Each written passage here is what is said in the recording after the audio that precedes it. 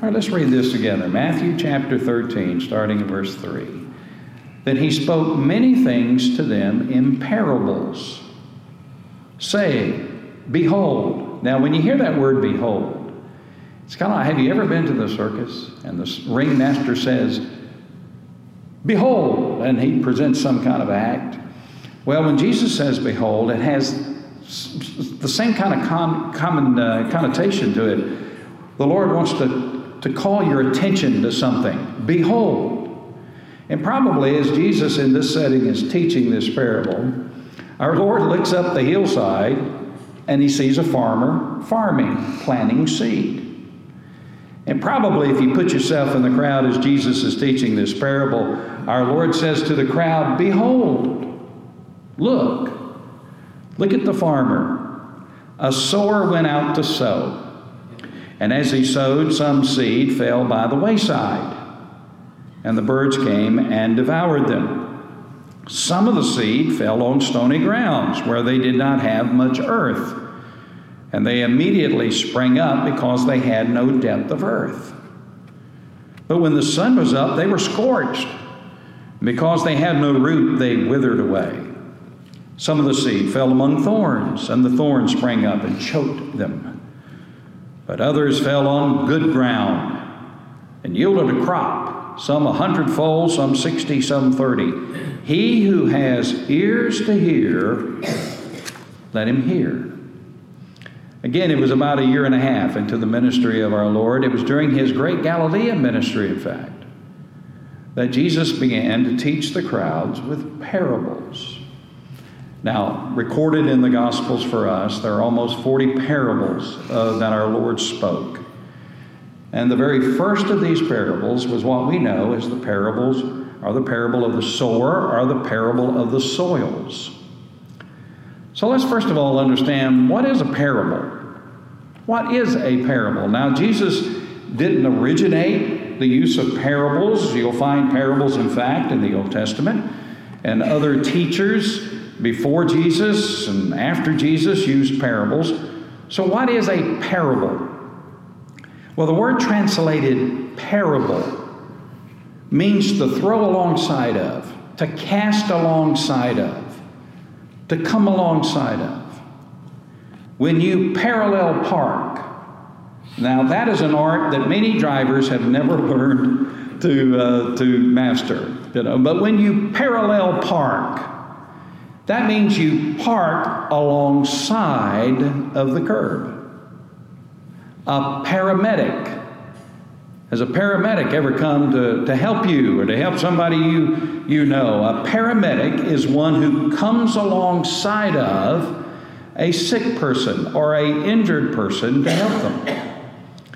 A paralegal is someone who comes alongside a lawyer to help the lawyer, to help him or her in their work. And it's interesting, in John 15:26, Jesus called the Holy Spirit the Comforter. Now, the original word that Jesus used, it's translated comforter in the English language, but in the original language, the word that Jesus used was parakletos. That is translated in the English to be comforter. So what does that mean when Jesus called the Holy Spirit the Comforter, or the Parakletos? Well, it means this, that the Holy Spirit of God comes alongside the Christian. And he comes alongside the Christian to help us to live the Christian life. The Holy Spirit of God comes alongside of us to strengthen us and to help us and to encourage us and to give us help when we need help. The Holy Spirit of God is, I love the Holy Spirit. You should love the Holy Spirit. He's the person of the Trinity, that when we are saved, he comes alongside of us to encourage us and guide us and direct us and help us as we yield control of our life to the Holy Spirit. He is our divine helper. He is our Parakletos. And so what does that mean then when it comes to a parable? Here's what it means. When Jesus wanted to communicate a spiritual truth, he would often cast alongside that spiritual truth a story, an illustration, so that in understanding the story and the illustration, you understood the spiritual truth. And so Jesus would teach in parables, stories, illustrations. And if you understood the story, it would help you to understand the spiritual truth that Jesus was trying to illustrate and to communicate. So Jesus, as he is teaching now to the crowds, begins in a great way to use parables to illustrate and communicate spiritual truth. His disciples came to him and said, "Lord, why are you using parables all of a sudden to teach the crowds?" Jesus said, "I use parables to help people to understand the mysteries of the kingdom, the truths of the kingdom, the truths of the Christian life." And so Jesus used these parables. He cast alongside the spiritual truths, these stories, these illustrations from everyday life. Everyone in the crowd knew what a sower was, and he knew, as Jesus told this story, what the sower was doing, the farmer was doing. He was planting his seed in a prepared field. Jesus used that story, that scene from that time to illustrate a very important spiritual truth. So let's try to understand the story so that we can understand the spiritual truth that Jesus is communicating. And so in this parable, Jesus pictures a farmer. Now, I grew up on a farm, and my daddy would sow the seed. Now, my daddy didn't sow the seed the way they did in ancient times. We had tractors and planters and all of that kind of thing. And my dad would use that to sow the seed. Well, in ancient times, ancient farmers, bless their hearts, they would prepare a plot of land. They would go in there and get all the rocks out, and they'd get all the, everything they could get out, and then they would plow the area, the plot of land. They would plow it. They would turn it up, and send the kids out there to get all the sticks up and the rocks up and everything. And they would get the field prepared, ready for planting. And then they would take them a knapsack. It would go over the shoulder, and it would hang off to the side, and it would hold several pounds of seed. And here's what the sower would do. He would then go across his prepared field, and he would scatter the seed. He would sow the seed. Now, when I was a kid, I was not very bright at times. And when I heard the story of the parable of the sower, all I could see was my mama sitting at that old sewing machine, pumping the pedal of the sewing machine and sewing. Later on, thank God, I got a little smarter and a little sharper, and I came to understand what Jesus was saying. But here's the farmer. He's got his sack. He's walking through the field, and he's sowing his seed. He would come along later with another implement, and he would cover the seed. So Jesus, as he is teaching, he says, "Listen, everybody, behold, the sower went forth to sow." And then he gave us an illustration, so that in understanding what he's talking about, we can understand the spiritual truth. So what is Jesus talking about in this parable? Well, first of all, let's identify the sower. The original sower of the seed is the Lord Jesus himself. The Lord Jesus Christ came into this world to sow the gospel, to spread the gospel, to distribute the gospel, to distribute the truth of God. The original sower of the seed is the Lord Jesus Christ. He came into this world and he sowed the gospel throughout his life and his ministry. Now, he's the original sower of the gospel, the original sower of the seed.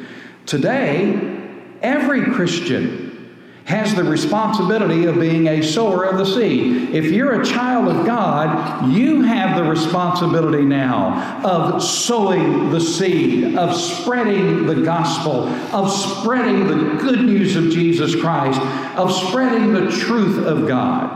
Every Christian now is a sower. You and I are sowers of the seed. What does that mean? That means that today every Christian has the responsibility of doing what we can do individually and collectively with our church family and with other Christians to spread and to share the good news of Jesus Christ to the lost world. What this world needs today is the gospel. The gospel of Jesus Christ, not the diluted message that is often presented in church life today, but the true and pure gospel of Jesus Christ.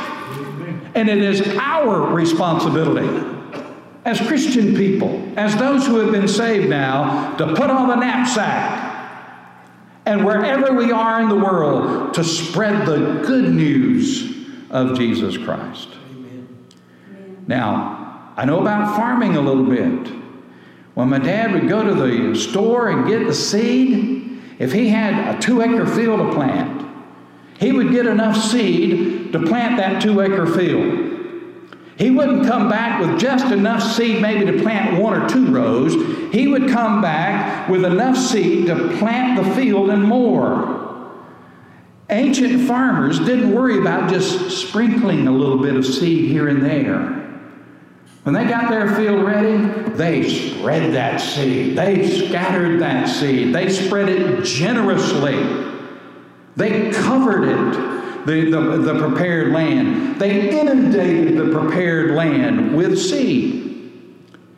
As ancient farmers shared the seed generously, you and I are to share the gospel of Jesus Christ freely, abundantly, generously. The gospel of Jesus Christ is for everybody. And we're to spread it generously. We're not to pick and choose who we're going to share the gospel with. We're not to call out people as being unworthy to receive the gospel. It is our responsibility to share the gospel generously to everybody. Everybody needs the gospel. We're not to say this group is not worthy to receive it, that group is not worthy to receive it. We're to spread the gospel of Jesus Christ with everyone. I grew up on a watermelon farm, cantaloupe farm. And every now and then we'd sell a load of cantaloupes, watermelons to buyers, and we'd be unloading our truck onto their truck. And every now and then my daddy, he would be watching and he would be observing. We'd pick up a watermelon and my daddy would say, "Nope, don't throw that on there. That's a cull. There's something wrong with that watermelon. It's marred in some way." He wanted to make sure that the buyer always got the best.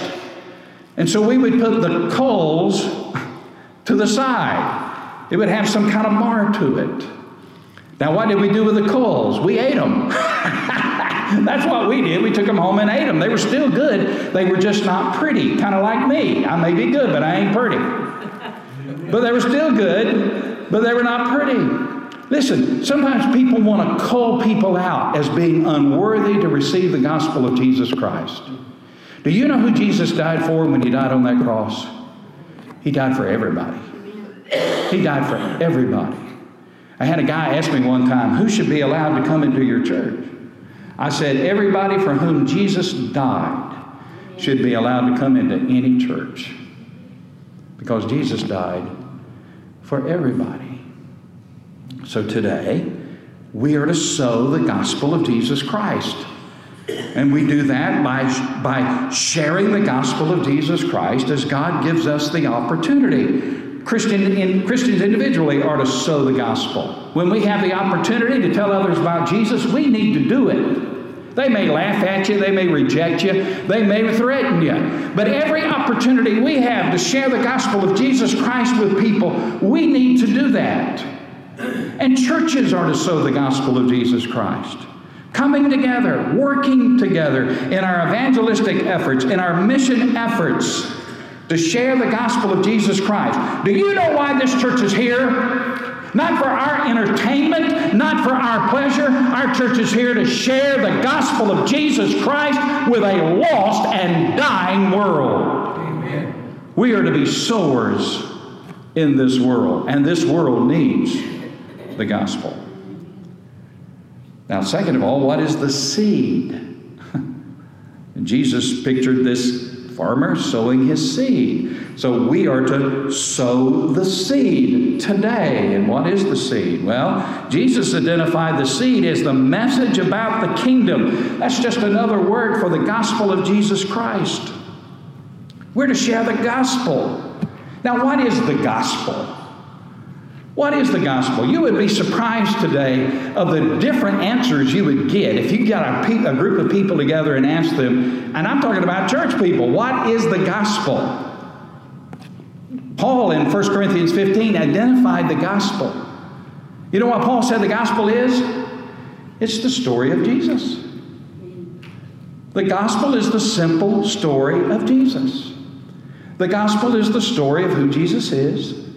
He's the Son of God who came into this world through the miracle of the incarnation and the virgin birth. He came into this world as the God-man, a human being, and the divine God. It's the story of who Jesus is. It's the story of his life. It's the story of what he has done. It's the story of how he went to the cross to die for the sins of the world. It's the story of how he arose again, victorious. Now he's Savior. Now he's Lord. It's the story of Jesus ascending into heaven. It's the story of Jesus coming back once again one day. That's the gospel of Jesus Christ. It's the story of what Jesus has done to make it possible that every person can be saved from the penalty of their sin by repenting of their sin and receiving Christ as their Savior and Lord. So many churches have abandoned the gospel. There are churches all across America in which the gospel of Jesus Christ has not been preached in years. And why would we want to abandon that message? Yes, people scoff at it. People make fun of it. People reject it. Yes, it's not politically correct. How dare you to judge me, to call me a sinner? Yes, it doesn't fit into the modern culture of the world. But it is the message that is the power of God unto salvation. It was that then, and it is that today. Romans 1:16, Paul said, I am not ashamed of the gospel.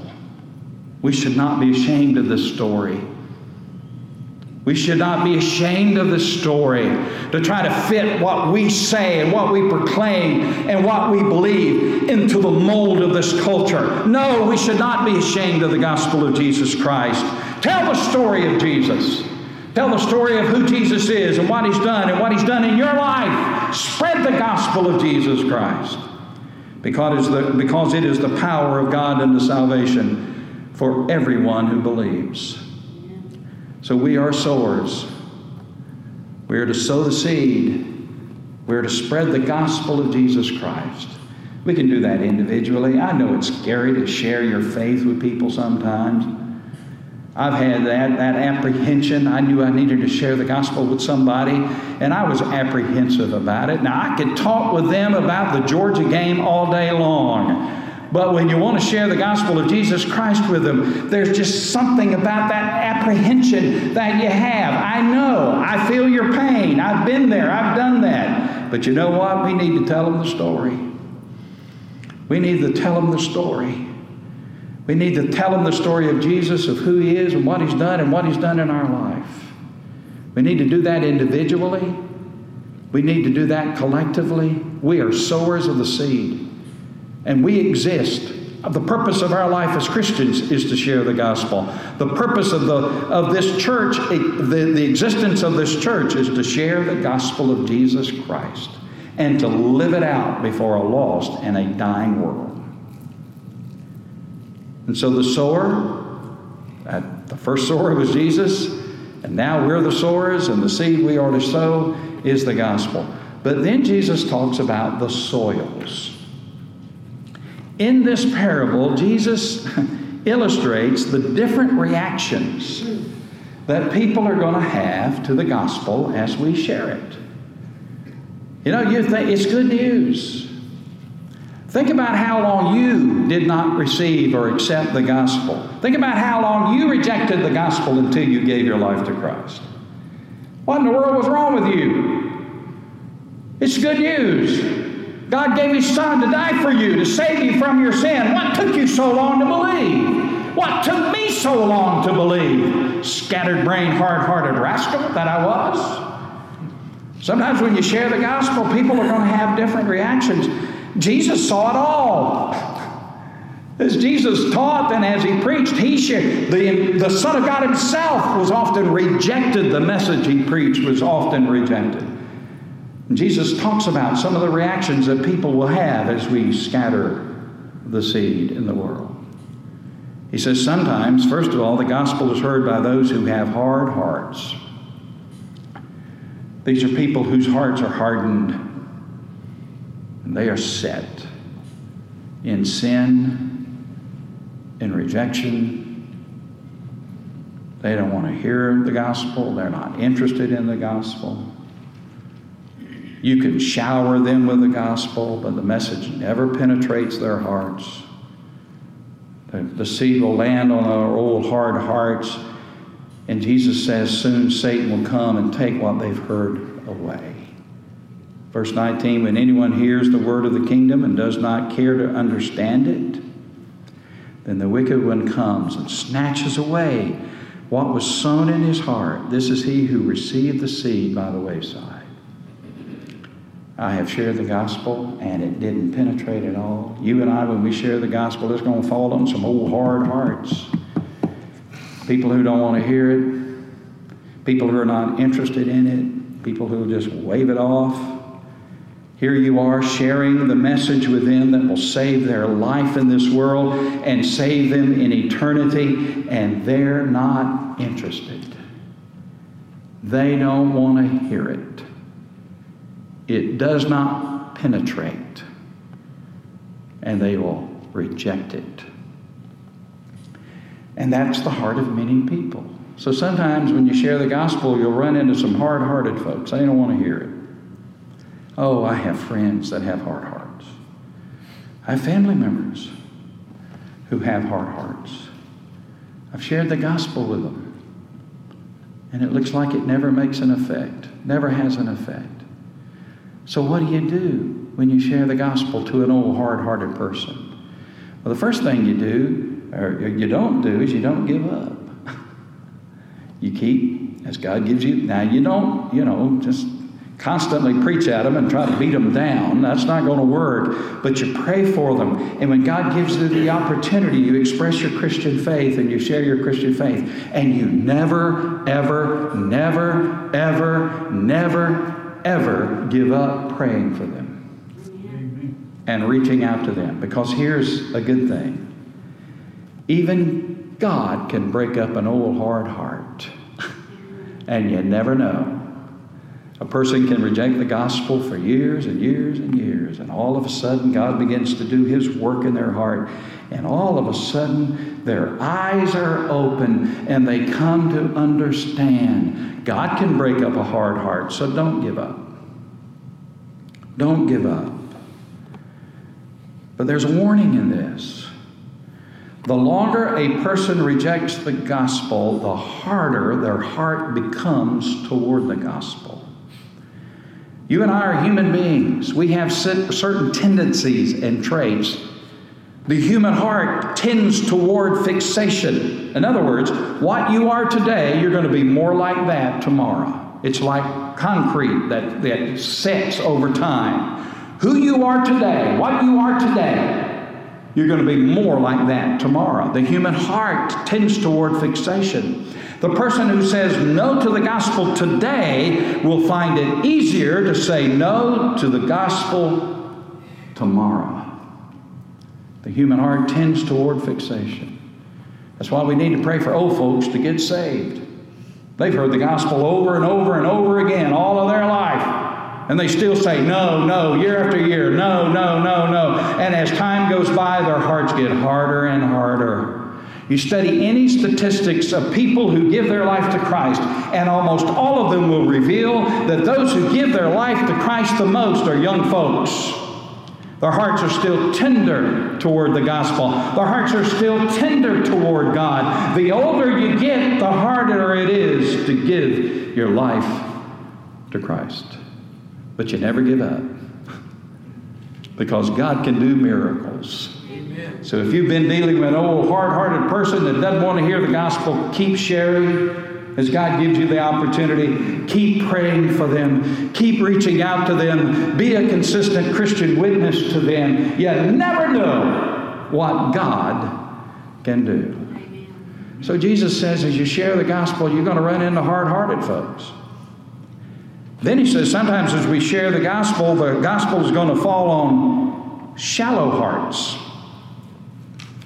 Looks really good, looks really promising on the surface, but it's hard underneath. The initial reaction to the gospel is, yeah, I believe that, I receive that, but over time, the revelation is seen, the demonstration is seen, that initial excitement soon goes away. Because what looks like on the surface as an acceptance of Christ will be over time proved to be just a mirage. They never really gave their life to Christ. Jesus saw that a lot. The initial excitement of accepting the message, but over time, people forsaking Him. There are people who seem at first to accept the gospel with joy and enthusiasm. They join the church, they get baptized, they're ready to go. But over time, whatever change appears in their lives soon disappear, and they fall away from God. You don't see them at church anymore. You don't see much Christian content in their life anymore, and they go back to the way they used to live. Here's how Jesus describes it. And as He gives the explanation of the parable of the sower to His disciples in Matthew 13, 20 and 21, but he who received the seed on stony ground, this is he who hears the word, immediately receives it with joy, yet he has no root in himself, but endures only for a while. For when tribulation or persecution arises because of the word, immediately he stumbles, he falls. And so Jesus talks about people, you share the gospel with them, and immediately it seems like, yeah, they accept it with joy, but over time, what appeared to be a salvation experience is revealed to be nothing but a religious hiccup in their life. They go back to living the way they used to live. Now, these people have not lost their salvation. They were not saved to start with. They fall away because they have no root. They had no real faith in their life. They had a churchianity maybe, but not a Christianity. They had a religious hiccup in their life. Someone wrote this: beware of conversions that are all smiles and cheers with no sense of repentance and humility. If a profession in Christ does not grow out of a deep sense of lostness, conviction of sin, and a real desire to repent, if it does not include a desire for the Lord to cleanse and to purify and to save, if it does not involve a willingness to deny self, to sacrifice, and to surrender to Christ, to follow Him, and to suffer for Him, then it is without root. Jesus said sometimes you're going to share the gospel, and these people will disappoint you.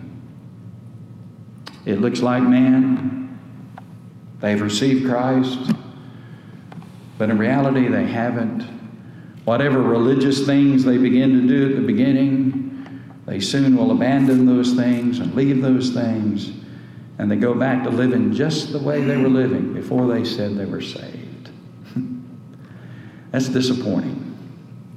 I've seen that in my own ministry, in my own life. People who just danced down the aisle and, oh, we were so happy and so joyful. They became a part of the fellowship. We baptized them. 3 months later, 4 months later, you couldn't find them. And if you did find them, they were living the way they were living before they had their so-called conversion. So Jesus said, share the gospel, sow the seed, but beware. You're going to run into old hard hearts. You're going to run into shallow hearts. And then he says sometimes when we share the gospel will fall upon crowded hearts. Sometimes when you share the gospel, people are going to be confronted.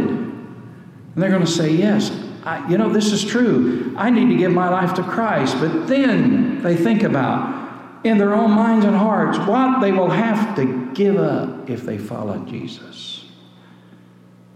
What am I going to have to give up if I follow Christ? Well, look at what I have. It's kind of like the rich young ruler. Remember the rich young ruler who came running to Jesus and he said, what must I do to have eternal life? He was wanting to follow Christ. He had that desire to follow Jesus. And Jesus said, well, you're worshiping money, so the thing you have to do is to abandon that worship of that false god in your life and give your life to me. And the rich young ruler wouldn't do that. He counted the cost.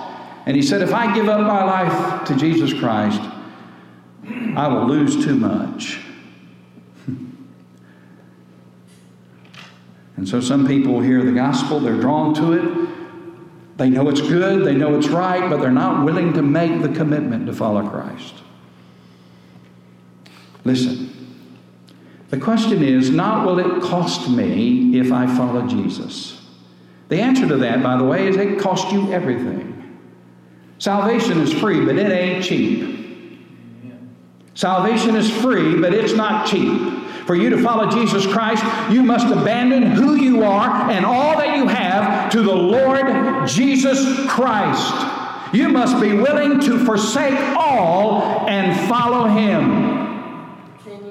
The question is not what will it cost me if I follow Christ? It may cost you your job. It may cost you your family. It may cost you your position. It may cost you money. It may cost you things in this world. But the question is not what will it cost me if I follow Christ? The question is what will it cost me if I don't follow Christ? And you know what it will cost you? It'll cost you your soul. For what profits a man if he gains the whole world, but he loses his soul? And so Jesus says sometimes you're going to share the gospel. People hear it. They know it's the truth. They know what they should do. But they look around them and what is this going to cost me if I become a Christian? It's going to cost me friends. It's going to cost me this, that, or the other. And they're not willing to do it. They're not willing to pay the price. Their commitment is to their career, to their money, to their bank account, to their position, to the riches of this world.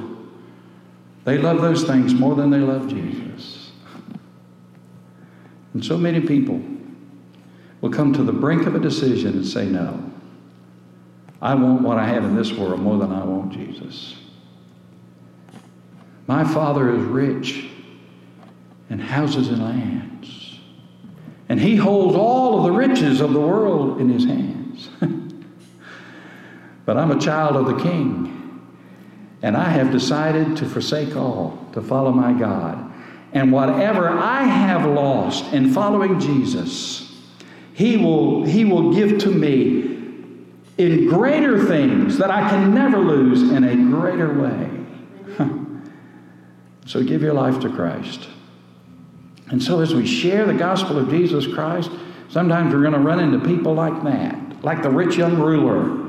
They want to do what's right, but they can't give up the world. They want to hang on to what they have in this world. But then Jesus said, when you share the gospel, sometimes you're going to share the gospel with people whose hearts are ready. They're ready to believe. Verse 23 of Matthew 13, he who received the seed on the good ground is he who hears the word, understands it, that means to receive it, and indeed he bears fruit and produces, some 100-fold, some 60, some 30. God has prepared that heart. You share the gospel. Oh, I love it when people get saved. I love it when people get saved. When you share the gospel and they hear it, and God opens up their hearts and their minds to their lostness, to their need of Jesus, He gives them an understanding of the gospel. And when whether it's in a church or whether it's at a home or wherever it might be, they say the most precious words a human being can ever say in this world. I want to be saved. I want to give my life to Christ. Don't you love it when people get saved? You know, churches need revival. You know what will give us a revival greater than anything else? To see people saved. Amen. Walking an aisle of a church, giving their life to Christ. I was reading this week about a church in Texas. It's having a tremendous revival. You know what sparked the revival? The pastor's wife got saved. She was not a Christian. She had served alongside her husband for so many years. Finally, one night, she came to her husband and said, "Honey, I love you, and I love the church, and I love doing what we're doing, but you know, I've never given my life to Jesus." Now, if you're going to have a pastor's wife, it's good to have a saved one. Thank God I've got the one I've got. Thank God that you've got the one I've got, too. She gave her life to Christ. You know what's happened since then? That church has been baptizing people left and right. People have been coming to Christ, sparked by somebody who had the bravery to say, "I've been playing around with church all of my life. I've really never given my life to Christ." I love it when people get saved. There are two evidences of a person truly being saved in this passage. What are the evidences of a person truly getting saved? The first evidence is when a person gets saved, Jesus changes their life. Jesus changes their life. There are people who say, "Well, I can't give my life to Christ because I don't think I can change." You don't have to worry about that. You give your life to Christ, God will change you. It's God who does the changing. It's God who makes us a new creation. It's God who makes us a new person. You don't have to change yourself to come to Christ. You don't have to stop doing what you're doing to come to Christ. You come to Christ and He'll change you and you'll stop doing what you're doing. The first evidence that we find in this passage of a truly saved person is that Jesus changes them. Now, Christians are not perfect. I'm not perfect. I tried to be perfect. It lasted 5 minutes in my life. Christians are not perfect, but we are different. We're not perfect, but we are different because of what Christ has done in our life. You give your life to Christ, He'll change your old language. He'll clean up your mouth. He'll clean up your heart. He'll clean up your lifestyle. He'll clean up your conduct. He'll give you new values. He'll give you new priorities. He will change you. It's God who does the changing. It's God who gives us the new heart. So the first evidence of a truly saved person is that they're different. Jesus has changed them. He changed me. Believe it or not, I know y'all think I'm so wonderful. You better. You know, but man, did He ever change me. As the psalmist said, He put a new song in my mouth. He changed who I am. I'm not perfect, not by any means, but I am different. And I'm different because of Jesus. I don't get up in the morning and say, "Okay, Chris, you got to be different today." I don't get up. I'm different because He's made me different. I'm not different by self-effort. I'm different because of what He has done in my heart and in my life. And so Jesus changes those He saves. Second of all, those He saves will bear fruit for Him. Indeed, bears fruit and produces. When Jesus changes a person, that person will bear fruit for Jesus. And by the way, the difference Jesus makes is not a temporary difference, it's a lifelong difference. The proof that you're saved today is not what happened back then 40 years ago when you joined the church and was baptized. The proof that you were saved then is how you are today. You're still different. The difference Jesus makes is not a temporary difference. And when Jesus saves a person, one of the evidences that we have truly been saved is we bear fruit for Christ. And it's really God who bears the fruit in us for Him. Now, what does that mean, bear fruit for Christ? Well, it's the fruit of a desire to live a holy life. Do you know that I'm a Christian and I can sin all I want to? I'm saved, born again, sanctified, filled with the Holy Spirit, and I can sin all I want to, but I don't want to sin. I don't want to sin. Oh, if I could go another day never sinning against my God, it would be such great joy. I don't want to sin. I want to be holy. When God saves a person, He gives them the desire to live a clean and holy life. Now, we'll fall. Peter failed. Great characters all, in Christian history have failed. We won't be perfect, but we will be different. Do you have a desire to live a holy life? I want to be clean before my God. The fruit of a loving spirit. You give your life to Jesus and you want to love people. You want to love people. You want to love the saved. You want to love the lost. You're supposed to love them. Some people you have to really try to love. But you have a loving spirit. That's a fruit that God produces in your life. A loving heart, a loving desire just to love people and to help people. Another fruit that He produces is a desire to serve the Lord. You want to serve the Lord who saves you. You want to be a personal witness. The fruit of a simple faith. My faith is not complicated. I believe in Jesus. And I've given Him my life. And that's my faith. It's not complicated. It's simple. I believe in Him and I've given Him my life. And I want to love Him and I want to serve Him. That's what He's produced in my life. That's the fruit of salvation that He has produced in my life. And so, how do you, and by the way, Jesus mentions different, some 100-fold, some 60, some 30. That's a recognition that some people have more opportunities than others to serve the Lord. People may have more ability to serve others than the Lord. The Lord doesn't say that the 100-fold is better than the 30-fold. It's just that He recognizes and we understand that some people have more of an opportunity to do things for the Lord, even more of an ability to do things for the Lord. But everyone who's saved will bear fruit, and God will bless everyone who does. And so that's this first parable. Isn't that a beautiful story? Isn't that a beautiful story? Every believer is to be a sower of the seed, to share our testimony, to share our personal witness, to work with our fellow church members, to do what we can to share the gospel of Jesus Christ. There's a lot of junk on Facebook. I do a lot of blocking. I never thought I'd be on that social media stuff, but then I had to get on it and all this kind of stuff. And now I do a lot of it.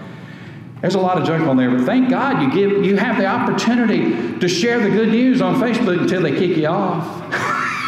All right? You can share the good news. You do whatever you can to share the good news of Jesus Christ. Individually, with others. And we're to share the gospel with everybody. Don't you call nobody out. Don't you say, well, that person, because of their color, is not worthy of me sharing the gospel with. Don't you do that. Jesus died for that person. Who are you to call them out? Who are you to call out somebody that Jesus died for? Shame on us for doing that. Amen. Shame on us for doing that. We're to share the seed generously with everybody. The good news is this. An old hard heart, an old worldly heart that doesn't want to forsake the world, an old shallow heart doesn't have to stay that way. Because before you got saved, you were one of those hearts. You were a hard heart or a worldly heart or a shallow heart. When God changed you, those hearts do not have to stay that way. The Holy Spirit of God can change any kind of heart into a fertile heart, ready to receive the gospel of Jesus Christ. Now, I know in my heart, everybody in here is saved. I know in my heart, everybody in here is giving their life to Christ. I pray that that is true. And I hope you have the blessed assurance in your heart that you've given your life to Christ. If you have doubt about it, don't ignore that doubt. Let's talk it over. Let's get it settled. Let's get it settled before the Lord. You know what courage it took for that woman to go to her husband and tell him that she's never been born again? By the way, I've heard of preachers getting saved too. Pastors getting saved too. That's happened. I've heard of deacons getting saved. I mean, the Lord saves anybody who will believe in Him, whether you're in the gutter or in the church. You can be religious but lost. And there are a lot of people who are. Give your life to Christ. Settle that issue. And let's work together to sow the seed. I'm ready, aren't you? I mean, we're sharing the good news of God. We should do that.